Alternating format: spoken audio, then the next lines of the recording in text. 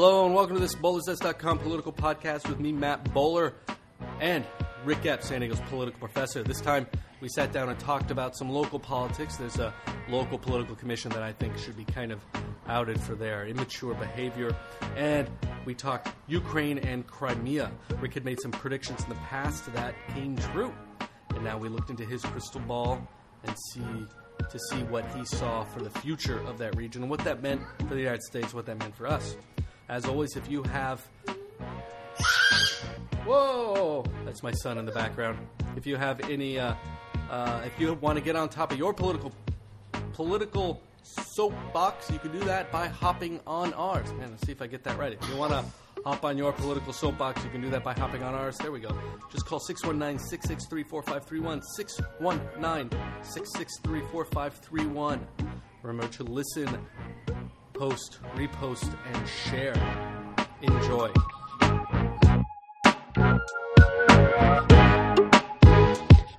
Okay, so this time, hollow. I feel like I sound really hollow where I'm at.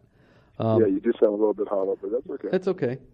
I'm in one of the empty study rooms here in downtown San Diego, and Ric Epps is joining me over the phone. So how you doing, bud? I'm good. Wish I could be down there with you. We haven't done this in a while, at least for me. So I know it's been a while. It's been a while. You know, the election, the mayor's election ended, and then we just kind of took a break, took like a little vacation. I did one other one in between then and now, but still, been a lot of time off. Yeah, I think our fans would be happy to know we're back. Yeah. Yeah, it's weird to think that there are other people in the world besides you and I that listen to this. I know it is a bit. It is weird, but people are into this, which is nice to hear. It's always nice when somebody goes, "Oh, hey, I heard that from you guys." And it's always weird to hear in a politician's press conference, and you can tell they're kind of referencing something that we talked about. At least I like to think that they took from listening to us. So. Yeah, they probably did. I think they got their stuff from us. Definitely. All the good ideas. Yeah, yep. Yeah. We only have good ideas. Any of the bad ideas are other people's fault. Yeah. I wanted to start with today. There was an interesting thing that happened today. City Council has their salary setting commission, and today the city salary setting commissioner, Chairman Bob O'Tilley. He is going to say that for the first time in the Commission's 41-year history, he's going to recommend no adjustments be made to the city council people or the mayor's salary.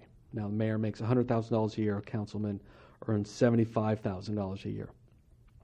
Now, his reasoning for this is because he has made recommendations for the city council to give themselves a pay raise, and they've turned it down in the past for political reasons, and his reasoning is, well, they've turned it down in the past, so why should I bother giving them we should bother giving them a recommendation now? It's so juvenile in a way.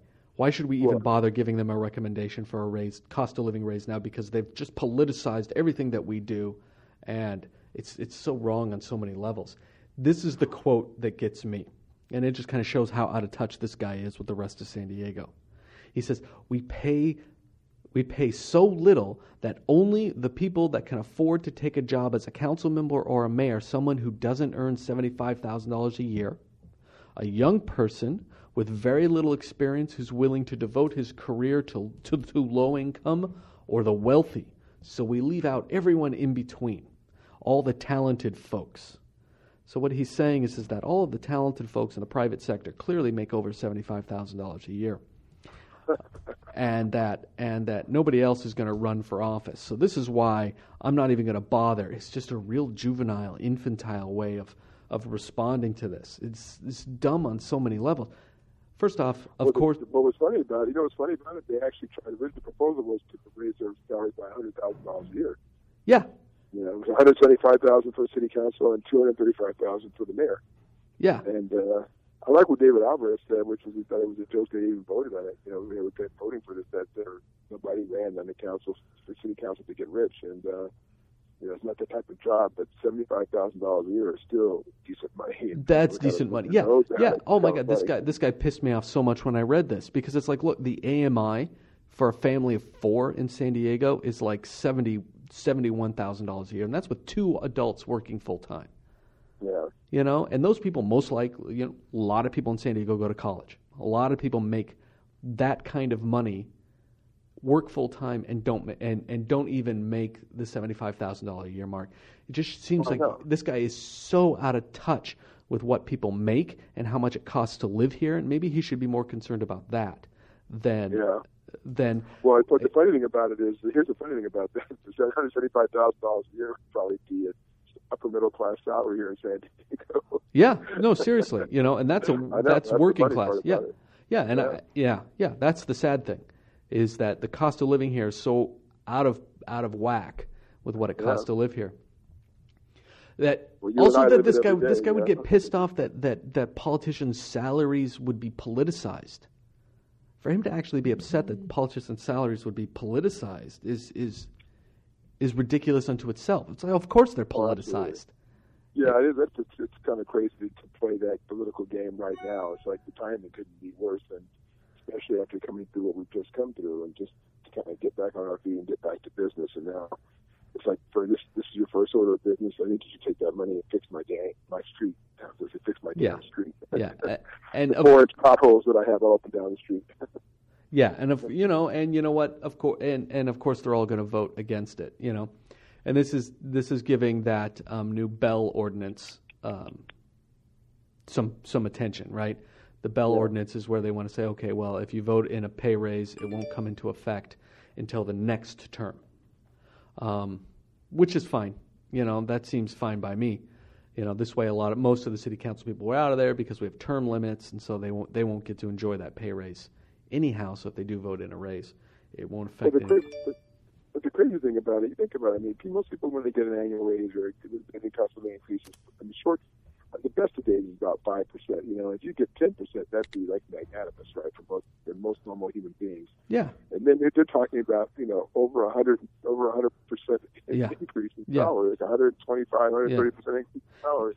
Yeah, and that the people aren't, and that these jobs aren't competitive. And it's like, you look at our last mayor's race. What do you mean this job isn't competitive?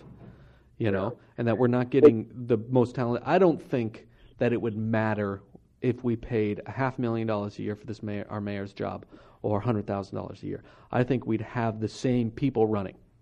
Yeah, absolutely. Exactly, because there's the money behind them. Not so much them, it's the money behind them. Yeah, and it's never really about that position anyhow. Well, plus you think about it this way, most of them also have private ventures and private interests, so it's because maybe their salary, most of them, and it translates into, the best pay. Not that it's not a full-time job, but it's a full-time job, but it's not a full-time job. Yeah, in some ways.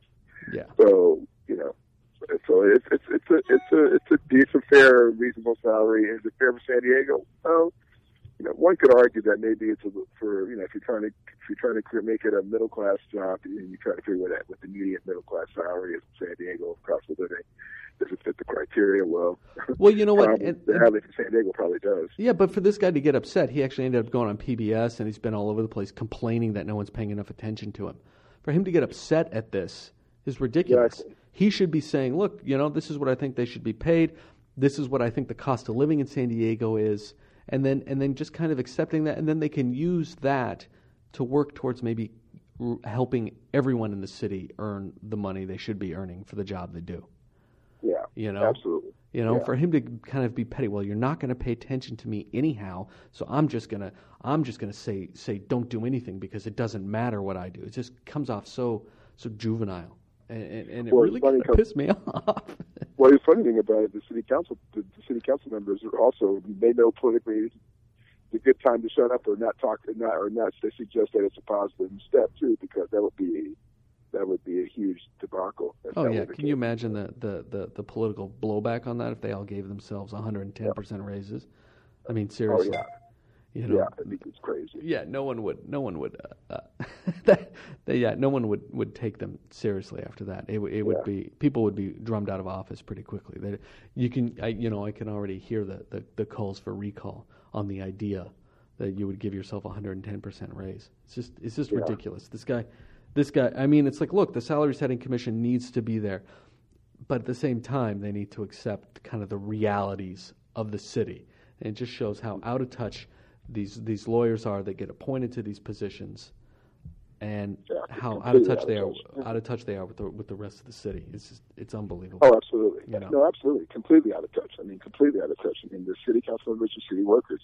That's a pretty good. They make that's a salary. If you look at the cost of what are salaries of city managers and some of the leadership in the city of San Diego, it's probably it's within proximity. You know, and I mean, some of the jobs pay a little more than others, but I mean, for what they do, I mean, does it mean at some point they should not get a raise? No, of course not. Everybody deserves a raise at some point. But at this point, it's really, the timing's bad and the politicization of it is really terrible. Yeah. And that's the part I dislike. And I think he used it, he used it for his own political platform. Yeah, I wonder if what this guy's ulterior motives are, right?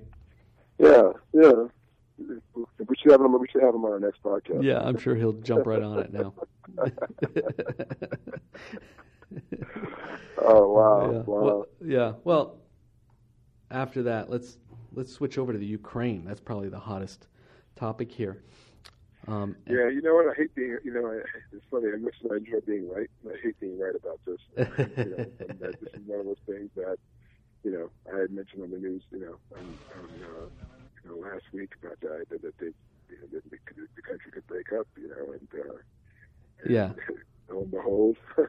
Yeah. It's almost the only way to avoid war is to divide the country up. And, which is weird. I mean, should we be looking at the world and dividing up democracies based on cultural identity? I mean, we don't do that in the United States.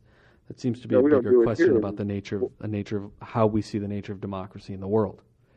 Right. Well, here's the thing about this. It's interesting. When you think about after the end of the Cold War and think about what happened in Yugoslavia and Czechoslovakia, you had two countries that have been subdivided for the second time in the last 50 years, 60 years. Yep. And, and the reality of most of it was division along ethnic lines. And that's really the crux of the issue. The question is, at this point, I think it gets complicated for us regarding our foreign policy and how much pressure we can really bring to bear on Russia. Yeah. When the Crimean people have already, voted to secede themselves. Yeah, but that would be like if Northern California decided to vote to secede. Yeah, that's if you look at it through our eyes, and we're a republic, and the question is whether our view of that picture, resonates. But are these Crimeans or are these Russians that were imported? As the result of essentially an earlier occupation, right? And that would be an interesting thing to analyze. Would be to figure out, of the demographic within the Crimea, which is the peninsula, almost an island. It is. It's got a little isthmus connecting it, but. Yeah, but it's almost an island. It's where all the rich Russians and all the military oligarchs all lived and hung out. Well, it'd be like if Sicily voted to secede from Italy. Exactly. Sicilians see themselves as unique culturally, but Italy would never let them secede. But the question is this really more about NATO expansion? Well, that's one of the many questions that has to be answered. Is because the role of NATO, the role of Russia, what's Russia's strategic interest here? Is it real? Is it really about the Crimean people? But what I was going to say earlier, I think it's interesting to find out. It's interesting to find out, the demographic of Crimea. How many of them are really pro this sort of secession, or whether is there a significant number of them that do not want to secede, and if so, I'm sure. Well, here's what's going to probably happen: that those who don't want to be part of, the Russian Republic or Federation, rather, are probably going to have to relocate to another part of Ukraine. But the other part of the question that gets complicated here is what happens to Eastern Ukraine. Is that going to also end up going to Russia? Because a lot of people in Eastern Ukraine are also, or do they just expand the Crimea to cover more area and then they pull those people in too, so that the territorial boundaries shift? And if they do, then what does that leave for Ukraine itself? It Yeah. should probably be, Here, let's play. I guess this is Obama's last sort of official talk on the Ukraine. Here, let's play this. It came up last week. Good afternoon, everybody. Before Jay takes some of your questions, I wanted to provide a brief update on our efforts to address the ongoing crisis in Ukraine. Since the Russian intervention, we've been mobilizing the international community to condemn this violation of international law and to support the people and government of Ukraine. This morning, I signed an executive order that authorizes sanctions on individuals and entities responsible for violating the sovereignty and territorial integrity of Ukraine or for stealing the assets of the Ukrainian people. According to my guidance, the State Department has also put in place restrictions on the travel of certain individuals and officials. These decisions continue our efforts to impose a cost on Russia and those responsible for the situation in Crimea. And they also give us the flexibility to adjust our response going forward based on Russia's actions. We took these steps in close coordination with our European allies. I've spoken to several of our closest friends around the world, and I'm pleased that our international unity is on display at this important moment. Already we've moved together to announce substantial assistance for the government in Kiev. And today in Brussels, our allies took similar steps to impose costs on Russia. I am confident that we are moving forward together, united in our determination to oppose actions that violate international law and to support the government and people of Ukraine. And that includes standing up for the principle of state sovereignty.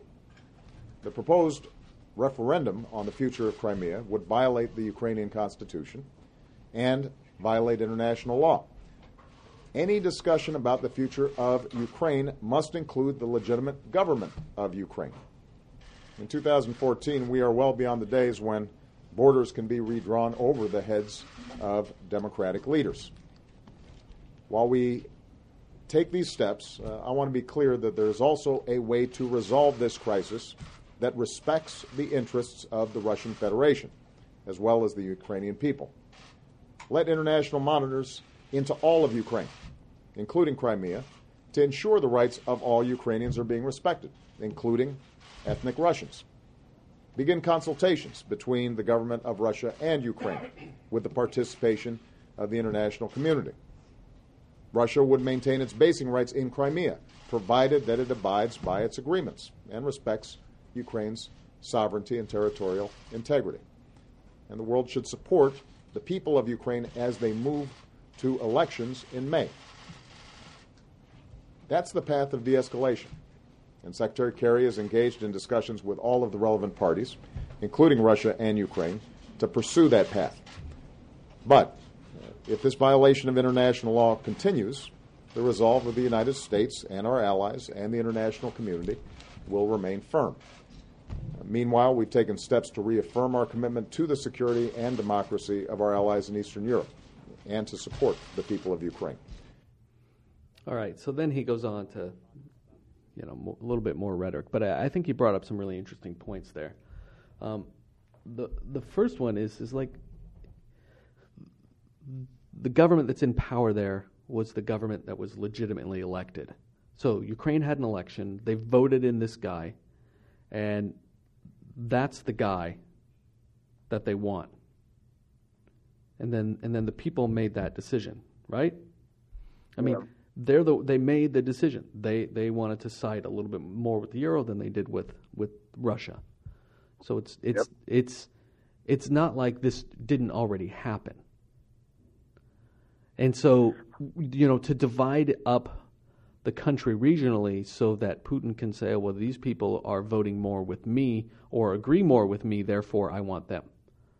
They'll be like if we divided it up, the Gore-Bush, and went, oh, well, Florida went more with Bush, therefore they should be able to go with Bush for the election because they went more with Bush, as opposed to saying, well, the whole country had an election, here's the winner, here's the loser, and then moving on.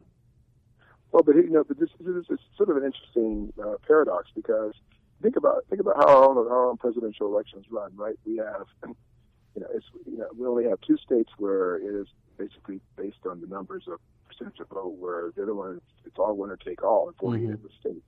And that means you're taking in every single state, whoever wins, all those votes that are completely against that one other individual, and shoving them into the hands of the other individual who they may completely ideologically disagree with. And that could be whether it could be 49 to 50 versus 51%. I mean, it could be just that close. And so, consequently, all those votes, we sort of swallow the Kool-Aid, if you would, because we allow that to happen instead of having to be proportional. Which personally, if you ask me, I think it'd be much fairer, or just go to a popular vote and call it a day. But so we do this all the time and just make decisions based on the winner take all. So the question is going to be come March 16th, there's a referendum that's on the table at the Crimea. And yeah, but the issue then for Putin and the Russians is who gets to vote in this referendum, right? Exactly. So he only wants people that agree with him to be able to vote. Well, but this is typical. But let's face it, this is typical Russian politics. And Russia, as you know, is run by the mob and Russian mob and the oil oligarchs, and natural gas oligarchs, and a few leftover guys from the Cold War. That's who runs Russia. And consequently, the policies that we sort of associate with democratic values really don't apply. And Russia really is just this side of being a failed state. If it wasn't for the oil and the natural gas, Russia would really be. It was actually after the end of the Cold War, it almost became a part of almost like a third world country until the oil reserves and the natural gas reserves started generating income for them. So, but on the psychological level, you could almost see where this is not a surprise in terms of the game that Putin's playing, and ideologically, it's they've always had their foot on Ukraine's neck. That's unusual there. I mean, for the last almost 100 years, they've had their foot on Ukraine's neck. They've decimated the Ukrainian economy, and they've done this to try and bring political pressure so they could take some of the strategic position and valuable resources. And now it's coming home to roost. And this is, and again, the question is, can we publicly decry the lack of democratic process? Well, of course we can. The question is, how far should we go into this endeavor, or should we just make our voices known in our displeasure, or do we try and push the agenda further, which by creating sanctions, which we can certainly do, and that would certainly hurt them. But at the end of the day, I have several friends in Ukraine. I'm just in the Kiev area, and there's some who are not happy about it. One of them, their family lives near the Crimea. They don't live in the Crimea, they're right near the border area, so they're concerned about having to maybe relocate because of the situation. And but this is nothing that this is a political. It's a political. I think it's more political than it is even in terms of military. This is a much more political issue than a military issue. Yeah. Do you think Putin really gives a shit about the ethnic Russians, or are they just? It's just a handy propaganda tool. Absolutely, it's a handy propaganda tool. And it's an easy one too, though. It's an easy one to pull. And the thing is, we have to unfortunately sort of separate our own sort of values and mindset about these issues to be able to kind of look at it through a different lens, and that's hard for us because we haven't been socialized with their way of life. Mm-hmm. But the way of life in Ukraine is hard. The incomes are low, and Russia keeps them low, and it really is it's really blighted and has been continually blighted by Russia. And all this time we've never helped them before. So now we don't like because Russia's making the push forward. Now we want to go in and be able to say how terrible it is, but we could have helped a long time ago if we had chose to. Do you think now is a good time for us to do this because the summertime is coming up? We're coming out of winter, right? At least in the northern hemisphere, right? Yeah, not San Diego, that's for sure. yeah, that's for sure. Right, but the dependence on Russian oil is going to drop because the need is going to drop. You're not going to freeze to death in the spring or summertime. And then with these sanctions in line, do you think the Russians are going to care if it's harder for them to get the kind of consumable goods that they're used to getting from the West? Or will they simply just turn to China and just get all their stuff from there? That's exactly what I was going to say. Whatever they could just work for China and go to the back door and get what they need. at least in the short term. Now, of course, the Chinese are going to do that without some favors from them as well. So, what the United States should be concerned about is that it would be a growing Chinese-Russian type of security agreement or economic agreement. That would be a great concern. Now, of course, we could actually hurt the Chinese with that because we are their economy for the most part, and we're a big part of their economy, their economic success and growth.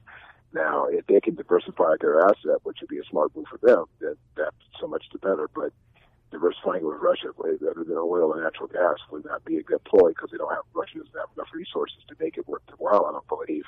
But certainly it creates a problem. But for us, just in terms of the security and also economics, if Chinese decide to back Russia on this issue and come to their rescue, if you would. What's the right is just kind of, their tact is always just blame Obama for everything, which is kind of a weird tact because a lot of times their criticisms don't amount to much, but their approach has always been just blame Obama for whatever it is. You know what I mean? You stub your toe, blame Obama. But compare the Ukraine now with Georgia and how George Bush reacted. You know, I mean, a lot of people are drawing those parallels and going, look, economic sanctions, working with European allies, visa bans, asset freezes, those are really the only things we can do because we're not going to go to war with Russia over Crimea. It's not going to happen. Yeah, it's not going to happen. So this is the only... Nobody wants it to happen, really. I mean, we can pontificate, we can make all kinds of bellicose statements, and we can certainly, bring some pressure to bear. At the end of the day, though, we really don't have any control over the situation. We really don't, and we have very little leg to stand on with regard to it too. I mean, we just don't. This is one of those things that's really almost out of our hands in many ways. The UN can certainly brought up, they can shine a big light on it and bring a lot of, create an international backlash that hopefully would allow for them to be squeezed economically in some ways. But do you think the Russians care? I mean, because look, the people in charge aren't going to suffer. No, so not at all. Do you think the people in Russia will suffer as always? Yeah. Do you think that the people in charge care whether or not the plebes of Russia can get the things or have the lifestyle that they were promised? Do you think they give a shit whether or not they suffer? I know Putin doesn't give a shit, other than the fact of being concerned about getting reelected, but he can always twist that game too. So no, I don't think they really care. I think the Russian people have been repressed for a long time. It's almost like a sociological reality that of just being being repressed for so long, and yet for a lot of them, it's still better than what they had, even though in our eyes it's not better than what they had. And that's really the big problem. Some of them, it's like, okay, we don't mind having a heavy-handed person over us as long as they're not sending us to Siberia. They don't say you can be poor in Moscow, you don't have to be poor in Siberia anymore. Yes.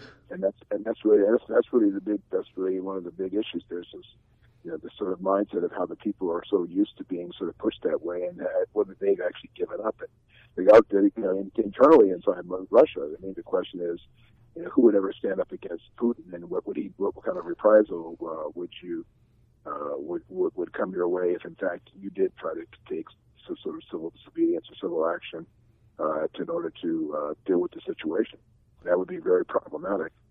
Yeah, I mean, you'd be petrified to say anything because, people would be scared. Putin would just kill you because he's done that. He does that to people that say mean things about it. Well, that's it. I mean, it's just you would sip on your tea, and you would, the bad things can happen to you very quickly. Especially if you're politically in the mix, that bad things can happen very quickly. So you have to be very careful about the road that you go down. And Putin has really positioned himself inside the political infrastructure in Russia to be almost like the czar, if you would, Yeah. And he's just a czar without all the crowns and gold and crap. He's just but he still doesn't make him out a czar. It just makes him a different type of czar, Yeah. Which which is playing well into it plays well into the psychology, even though there are lots of that. And then you have to deal with the reality of young Russians, and now they want to, maybe they don't really care about this stuff. They just want to go and do their thing and not be bothered with the politics, just like a lot of young people in America. So they get sort of run around simply because they're not paying attention to their own politics either. Yeah. Now, and that becomes the problem. Now, I hear that the Russians are also doing these like very kind of 1940s style propaganda within Russia, very Pravda-esque, about the Americans corrupting the minds of the youth, and anyone who disagrees with them is a fascist. We're at the same time both, too stupid to win and so unbelievably manipulative that we're corrupting all of their young people and pulling them away from the communist revolution. We're everything that is bad in the universe. Yeah, I mean, they make us like the big evil, which is not. We don't know it's not that good, but certainly. Do people buy that? Do Russians buy that? Because Russians I speak to here now, these are Russians that are in the States. I haven't been to Russia. But, you would think if you're there, you would just kind of by nature know that so much of what you're seeing is bullshit. Well, but again, it's like if you're being mind screwed, it's easy to continue to follow that belief or just be ambivalent to the political ramifications, and I think that's what happens a lot. I think Russians learn a great skill from Western democracy, which is, create ambivalence, and then you can do whatever you need to do free of impediment. And we're just as guilty of it as anybody, and that becomes a real problem. Yeah, but I mean, our propaganda machine doesn't come from the government. It seems to be more of a it's a different process. I mean, you do get pressure in your newsrooms to do things a certain way, and it can come from management, but it's usually about not upsetting an advertiser in a way, but it's not necessarily portray this politician in a favorable light and make these people out to be our enemies. Although that does happen, and it did happen with 9/11. People felt tremendous pressure to not be critical of a lot of the presumptions being made, and to report that particular ethnic groups particular political groups were more likely to be terrorists than others. I mean, that does happen, but it's definitely not the same kind of way. Yeah, no, not the same kind of way. No. But again, part of it's one thing that even within democracies, you struggle to maintain what we call democratic principles and practices, because the citizens become marginalized. And imagine a scenario like you have in Russia, where the citizens were historically marginalized, that you give them a little bit of freedom. A little bit of freedom is better than nothing to them, and that makes it easy to sell. Yeah. So I think that's. There'll be some. I mean, even today, the Prime Minister Yatsenyuk has been, very open about his, not wanting to sort of separate the Ukraine, and of course Obama's going to be meeting with him. And they're going to be discussing this issue and trying to find a peaceful resolution.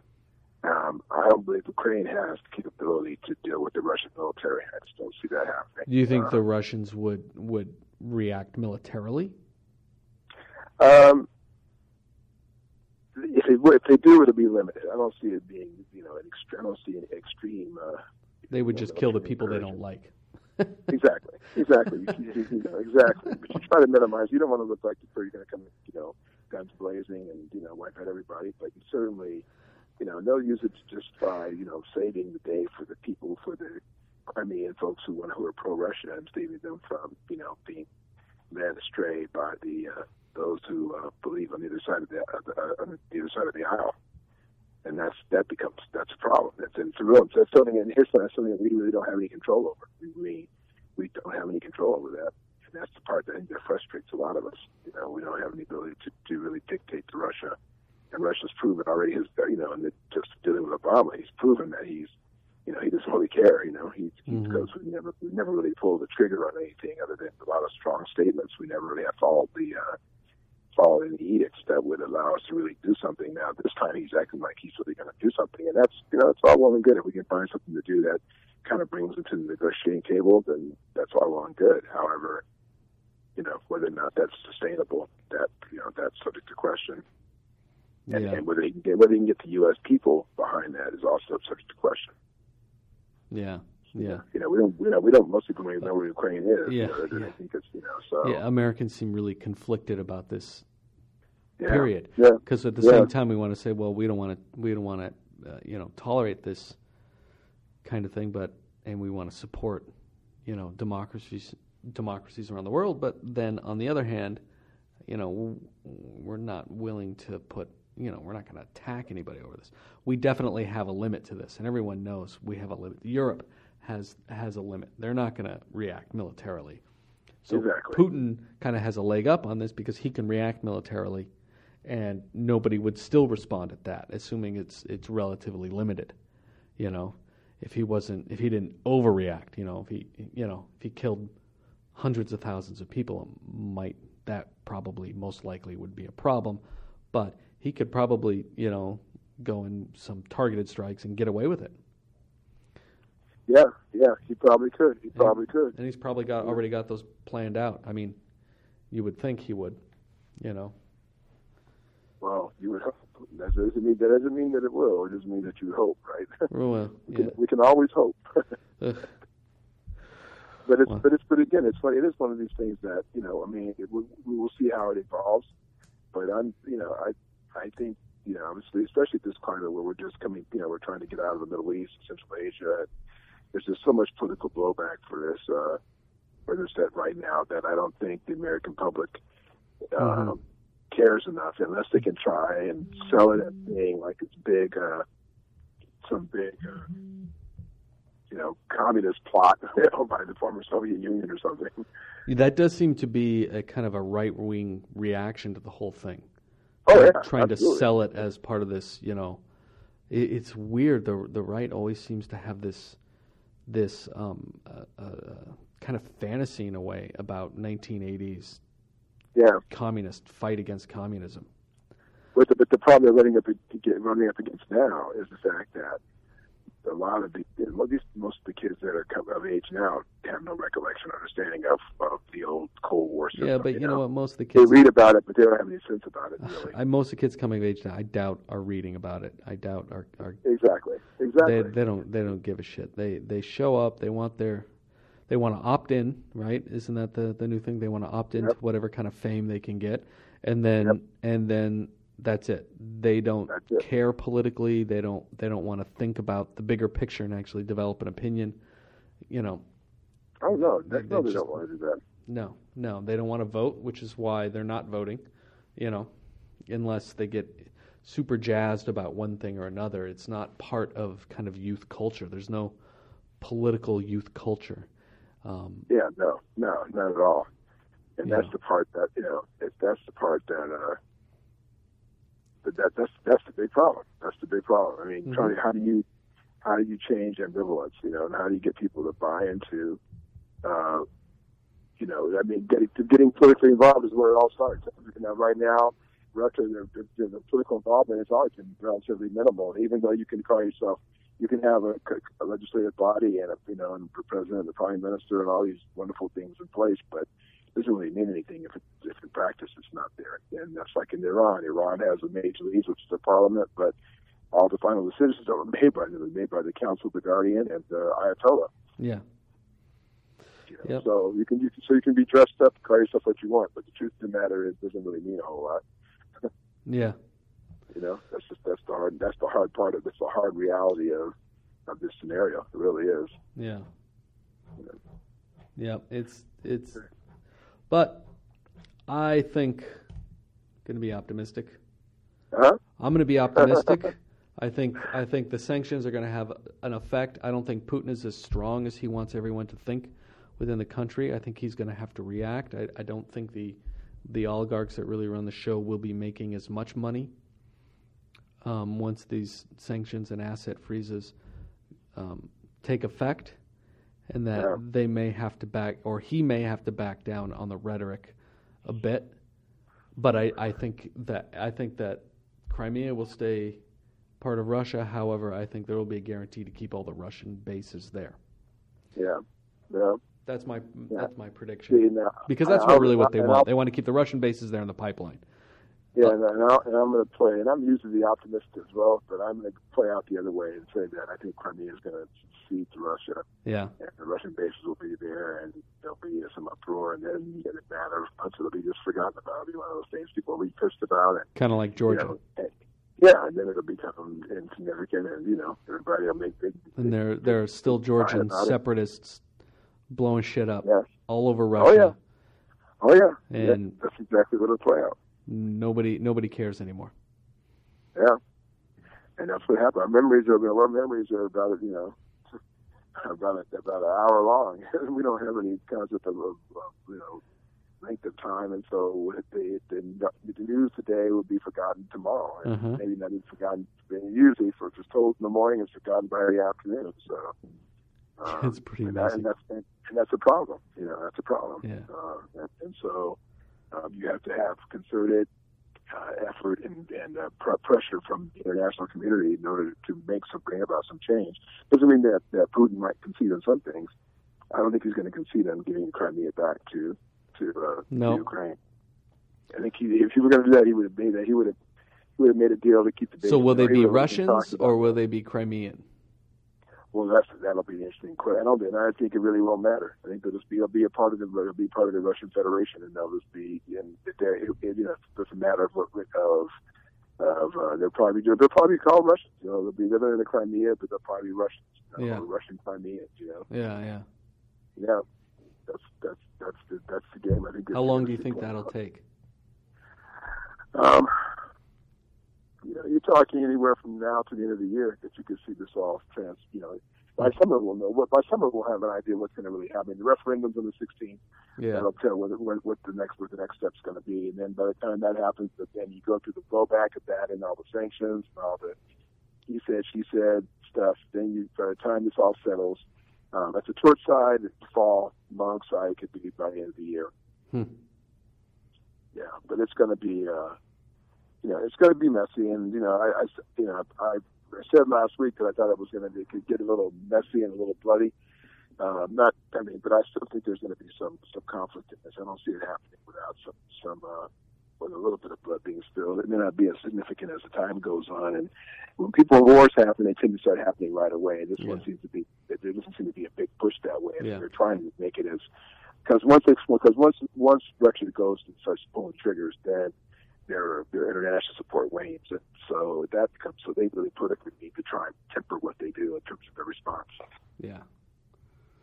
Well. Yeah. So stay tuned for the next episode. I know. I don't even know what's coming up next. We got to get Faulkner on now that he's mayor. Yeah, and a new police chief too. A new police chief on too. Yeah, she seems very polished. Yeah, she does. She does seem quite polished. Very, very polished to me. I wonder if you could break down those walls. I bet she. Well, it may take some time. She's so new in the office. She's probably trying to make sure she doesn't say anything the wrong way. So shut up and not say anything, or just say a few words. So. She's too new yet to really get to go too far, I think. Mm-hmm. She seems very smart and astute and very polished. She seems very likable too. Yeah. She seems very likable too. Yeah, she's a triathlete. Young lady. Yeah. So that's awesome. It's nice to have. I think it's. It was too early to tell what her legacy is going to be, but at least it's nice to see that we've now finally progressed to cross the gender gap and allow somebody. For women to have a greater say in this. I think that's awesome. Yeah, I think that's really awesome. Yeah. And I'm curious to talk to Faulkner. He's supposedly the president of everyone in San Diego, not just the Republican Party. Although at his election, standing immediately to his right and behind him was the chairman of the Lincoln Club, which is the conservative Republican. I guess you'd call them a pack, or they're a club. They're the ones that bought a lot of they bought a lot of mailers and did a lot of work for Faulkner to get elected, and that's fine. But that's who they are. So I wonder how it's exactly what that means long term, and what it means.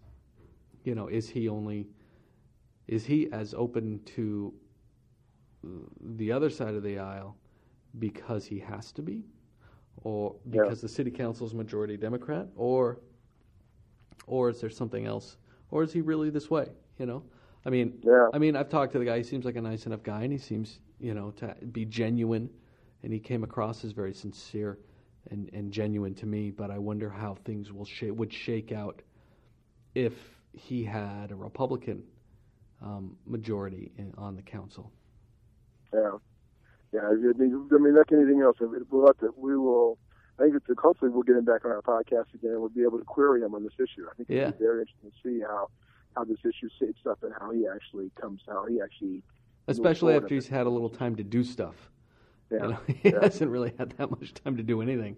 So it'll be interesting to see what his commentary would be, and again, since it's early in the game, but I think everybody's watching to see what his true colors are going to be, and hopefully, from what I know of him, and we both know him, he's a decent guy, so we'll see, figure out how much is going to be him, and how much is going to be the people who are behind him, and that's the next telltale sign here.